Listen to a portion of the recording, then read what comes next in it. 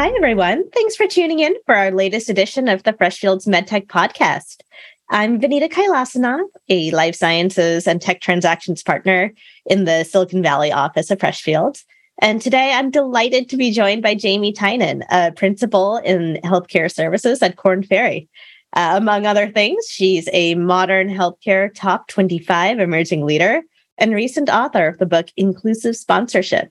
Thanks so much for taking time to chat with me today, Jhaymee. Thank you, Vinita. I'm excited to be here. Would love to hear a little bit more about your path to where you are today, including your decision to write a book. Well, Vinita, I have to say that my path, my career path, is not a straight line, and it has not been. And when I think about my decision to write the book, Inclusive Sponsorship, it was really born out of major milestones in my career where I had a tremendous amount of support. I didn't come to healthcare immediately from undergraduate school thinking that was what I wanted my career to be. I actually wanted to work in banking. So I got my degree in finance. I thought I wanted to work in retail banking. And after 2 years, I realized how much I hated it. I didn't enjoy it at all. And it was a bit jarring because so early in my career, I realized that the thing that I wanted to do or thought that I wanted to do ended up being something of the complete opposite. I remember talking to a mentor of mine because I was at this crossroads, and he said to me, you might want to consider actually doing consulting, right? You might develop some transferable skills.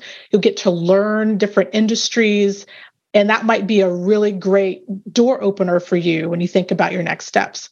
So I joined consulting. I was at Deloitte for a considerable amount of time, specifically in our healthcare practice, and loved it. And at the same time, I was having some personal issues with healthcare with some members of my family that I was taking care of. And it just seemed like a natural fit to be able to use my business skills in the healthcare setting. And up until that point, I thought, if you wanted to work in healthcare, you had to be a doctor or a nurse. I didn't really understand or appreciate that you could have a business career in healthcare. And so after some time, I ended up working for a client for several years in corporate strategy, loved every minute of it. I think it's so important, especially as health systems are growing and expanding and offering more services, to have someone with a strategic mindset that can really lead in that way is an amazing thing to do. And it was around the pandemic when I was at another crossroads in my career of thinking what might be the next chapter for me. I had been contacted by a recruiter to join a different health system. That wasn't really the right opportunity for me. But at the end of the call, they mentioned, you have such a great passion for people and diversity, equity, and inclusion. You might consider becoming a recruiter. And I remember thinking it was so odd because I'd never worked in talent acquisition or HR. And after about 30 conversations, I made that transition into executive search where I can marry my passion for healthcare and my passion for finding or helping executives find their next role. And when I think about the book Inclusive Sponsorship, and I think about those major decisions, those pivots that I made in my career, I had very vocal and supportive sponsors who, again, introduced me to people in their network, nominated me for industry awards. My first executive role in healthcare came from a sponsor that went all the way up to the CEO to get approval for my promotion. And so I felt it was so important, especially as we talk about increasing diversity in leadership, that we also have a conversation about the importance of not just sponsorship, but inclusive sponsorship as the game changer to really propelling women, and especially women of color, into senior leadership roles in healthcare. Wow, Jhaymee, it's such an interesting path. And I have so many follow-up questions. I think I'd like to begin with, walk us through what inclusive sponsorship means as opposed to sponsorship, which might be the term that I think folks are more familiar with. Yeah. Well, usually when people talk about sponsorship, or when they have questions about sponsorship in general, they're always asking what the difference is between mentorship and sponsorship, right? And really quickly, mentorship, most people understand it's having someone in your network that you can reach out to for advice, that's there to help you navigate challenging situations at work. Really, they're almost like, in a lot of ways, a coach and an advisor to you to help you through some of those challenges that you're dealing with from a professional and a personal sense. Sponsorship kind of takes mentorship to the next level, and that person is your advocate, and they are taking action on your behalf, and they're inviting you into the room where key decisions are being made, or they're, again, making warm introductions into your network or into their network to make sure that you have visibility and exposure. But traditionally, when we talk about sponsorship, most sponsors, I should say, fall victim to what's called the similarity bias, right? So because sponsorship is a little bit more of a risky proposition than mentorship, you're putting your name behind someone, you tend to find people to sponsor that look like you, that have similar experiences, whether you grew up in the same hometown or you went to the same school or maybe the same church. You have something in common that allows them to feel more comfortable and familiar with you.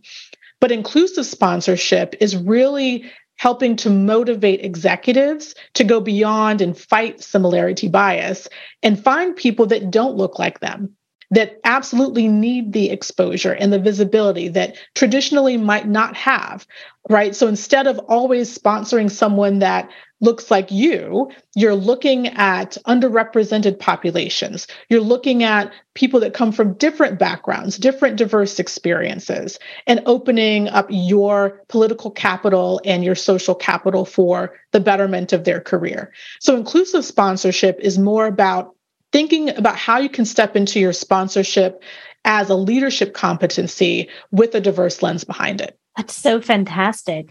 Would love to hear more about, some examples on how you've seen greater diversity in leadership affecting the healthcare industry, affecting MedTech in particular.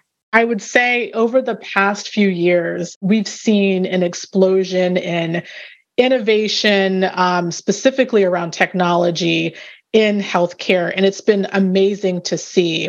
And when we think about diversity in leadership, I've seen it from a couple of different angles. First and foremost, we are seeing more investment in organizations and technology that are led by diverse leaders, right? So we're seeing people founding startup companies or VCs or other ways to support leaders who are trying to solve very challenging problems around healthcare inequity, which is heartwarming because there's such an opportunity, especially over the past 3 years, of creating greater access to healthcare for underserved populations.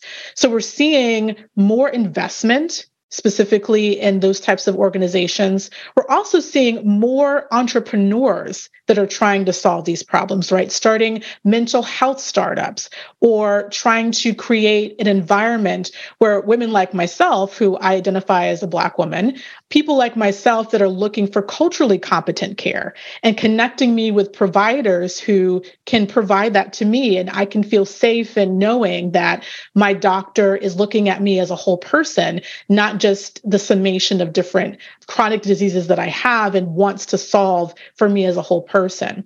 So we're seeing more investment pouring in from that perspective. We're seeing more people stepping into leadership and wanting to start organizations and businesses that are solving healthcare inequity. And then we're just having more conversation in leadership about not just representation, but making sure we're inclusive from a patient perspective in a lot of these products and services so that we can offer the best, opportunities for better outcomes for patients as well. So wonderful that you highlighted, I think, a lot of the positive progress that we made. One of the things that's concerned me as I've looked back on the pandemic is, were there certain areas where essentially existing health disparities, among some of the underrepresented populations in clinical trials, folks who don't really have as much of a voice in healthcare, sometimes elderly, sometimes women of color, How have some of those health disparities actually been exacerbated by some of the challenges brought by the pandemic? One of the things that I think over time we have taken for granted collectively when we talk about healthcare, when we talk about digital health, is around not just access, because digital health has really helped to create access for a lot of people, but the assumption that everyone has the same access to things like broadband internet, right? And a lot of digital tools are based on the assumption that as a patient, I have a computer and I have access to high-speed internet and I have access to a camera so that I can get on camera with my doctor and have a two-way exchange. And there is this digital divide that exists where a lot of communities do not have access to broadband internet. And this inequity that continues to exist, and I know a lot of organizations and the government are trying to fight against, around what they call digital redlining, where you have service providers that are being discriminatory in their practices around deploying and maintaining broadband internet structures, right? And so there is this inequity just inherently because of the lack of widespread access to things like broadband internet that make it easier for women of color, elderly, people in rural populations to gain access to the tools that are going to help them stay healthier. The other thing that I think also exists is there is an assumption in a lot of ways that people of color and also elderly don't want to engage digitally. And I think that that is something that we also have to fight against some of those myths, right? I mean, there are a lot of different surveys out there that talk about how people of color are actually more likely to use telehealth than people that do not identify as a person of color. And so there is absolutely an appetite to engage in a digital way. The challenge is, how do you reach to those communities? How do you find ways to get people like myself to want to participate, to want to have access to the same tools that everyone else does? And so it's kind of like a two-pronged challenge where as collectively, we need to be encouraging better access to either internet, or everyone has smartphones these days. How do we engage via smartphones in a way that's protected, right? Because people are always concerned about health information being exchanged. But how do we use the tools that we have to get more engagement in your healthcare, medication adherence, all the things that will help reduce those health inequities and those health disparities? I love the way you articulated that. Have you seen any particular approaches that MedTech companies have taken that have helped some of these vulnerable populations? I would probably include undocumented immigrants among them, to feel safer and included when engaging in some of these MedTech products and services. Yeah, well, the issue around health information and health safety, I think, is an important one for everybody, but especially for vulnerable populations like undocumented immigrants. And I think that the first thing that has to really happen, especially if you are a healthcare provider or you're in healthcare delivery, is that you absolutely have to make sure that patients feel that their information remains private, that it's not shared with law enforcement, right? Because there's always a skepticism, particularly with underrepresented populations, that your data is being used for purposes beyond healthcare. And so you have a responsibility in healthcare delivery to make sure that patients feel like their data is going to be secure. So creating a process where we can understand and have transparency around consent, right? So how is my health data being used, disclosing how it's being used and being transparent about that if my data is being used beyond the four walls of the hospital, right? The other thing that is really important is that the data that's being captured has to be for clinical purposes, and it needs to be encrypted, and there needs to be additional layers of security. And you have to educate patients on that and making sure that they really understand that their information is being safe, and what measures are you taking to make sure that that information is being safe. There's a lot of technology that uses third-party applications, right? So how are you updating your privacy and security policies to be more inclusive? Are you ensuring that your policies are being translated into other languages so that, patients can understand them? But really, the onus is coming down to both the healthcare provider and also federal agencies to have better guidance on how they're partnering with vendors, third-party applications. How are they developing these secure telehealth platforms overall? And so organizations that are being inclusive and culturally competent and just being transparent around how data is being used is one way that we're seeing that inclusion evolving when it comes to getting more underrepresented populations to participate in their healthcare and digital health.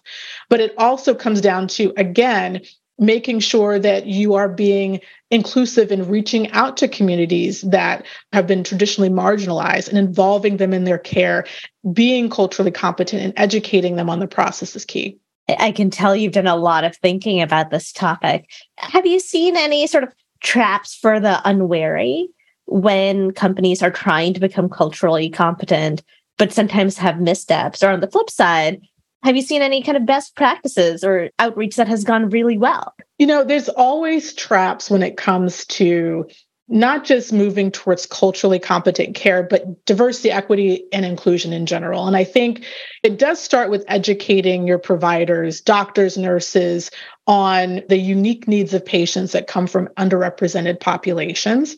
But it doesn't stop there, right? Whether you are directly impacting patients, or maybe you work for an organization in more of a corporate setting that deals in healthcare delivery, it's really important that everyone understands that this is an epidemic of itself.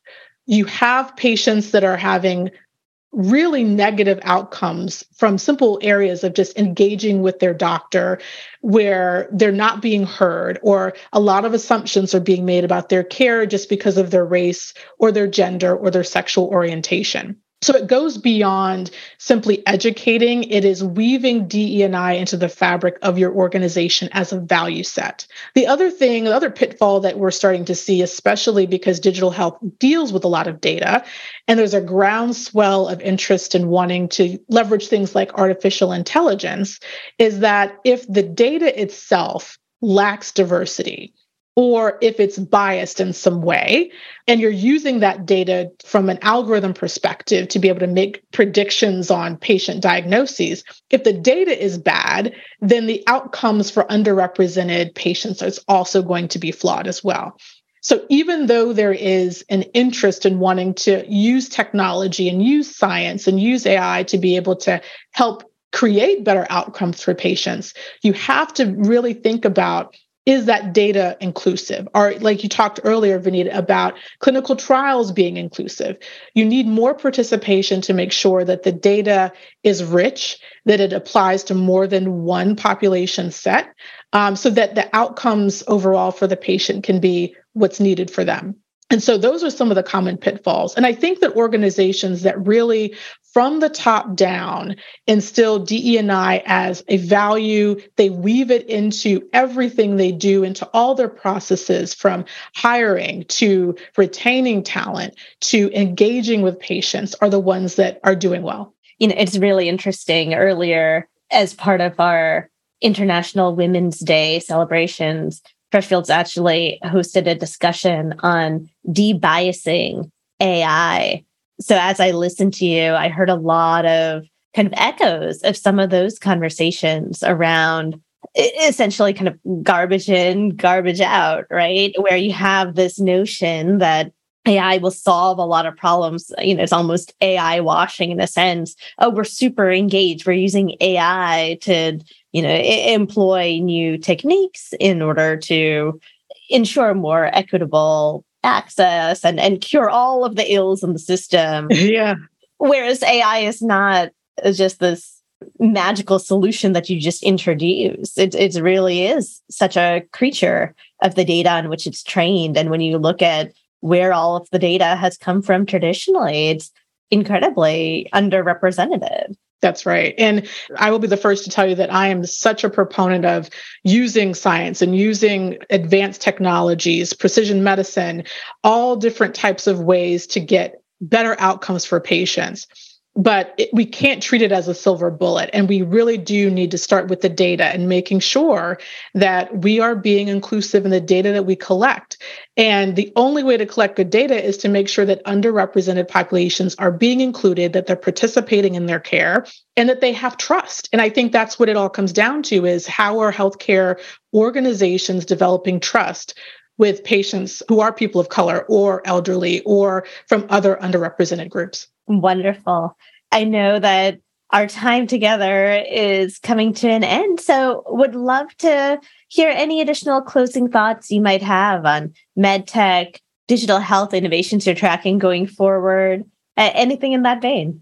Yeah, well, maybe just a couple of things. First of all, I'm very bullish on leadership being more representative, because again, when you have representation in the C-suite, you can have these conversations about inclusion in the data, about ways to reach vulnerable populations, and it becomes part of a strategic conversation and not a check the box conversation where we're in a moment, at least here in the US, we're in a moment where we're trying to, again, advance DE&I.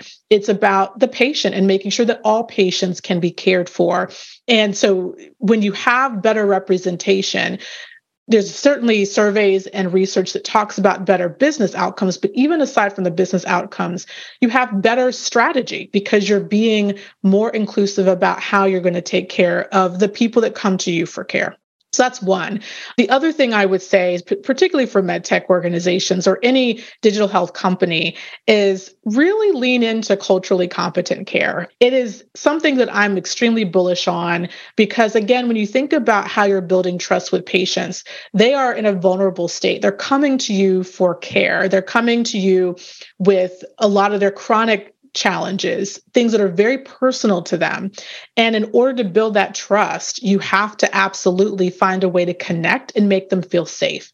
And I believe that culturally competent care is a way to make patients safe. And there's one in particular that I have loved watching, which is Health in Her Hue, which is around, a digital platform that helps women of color connect to providers, doulas, other types of physicians that offer culturally competent or culturally sensitive care.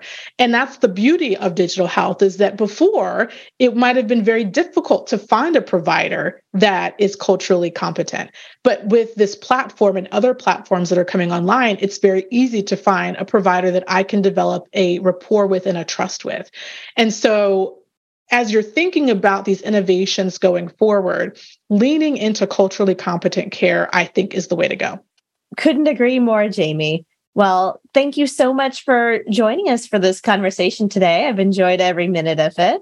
And listeners, thank you for tuning in for this latest edition of the Fresh Fields MedTech podcast. Stay tuned for the next one. Take care, everyone.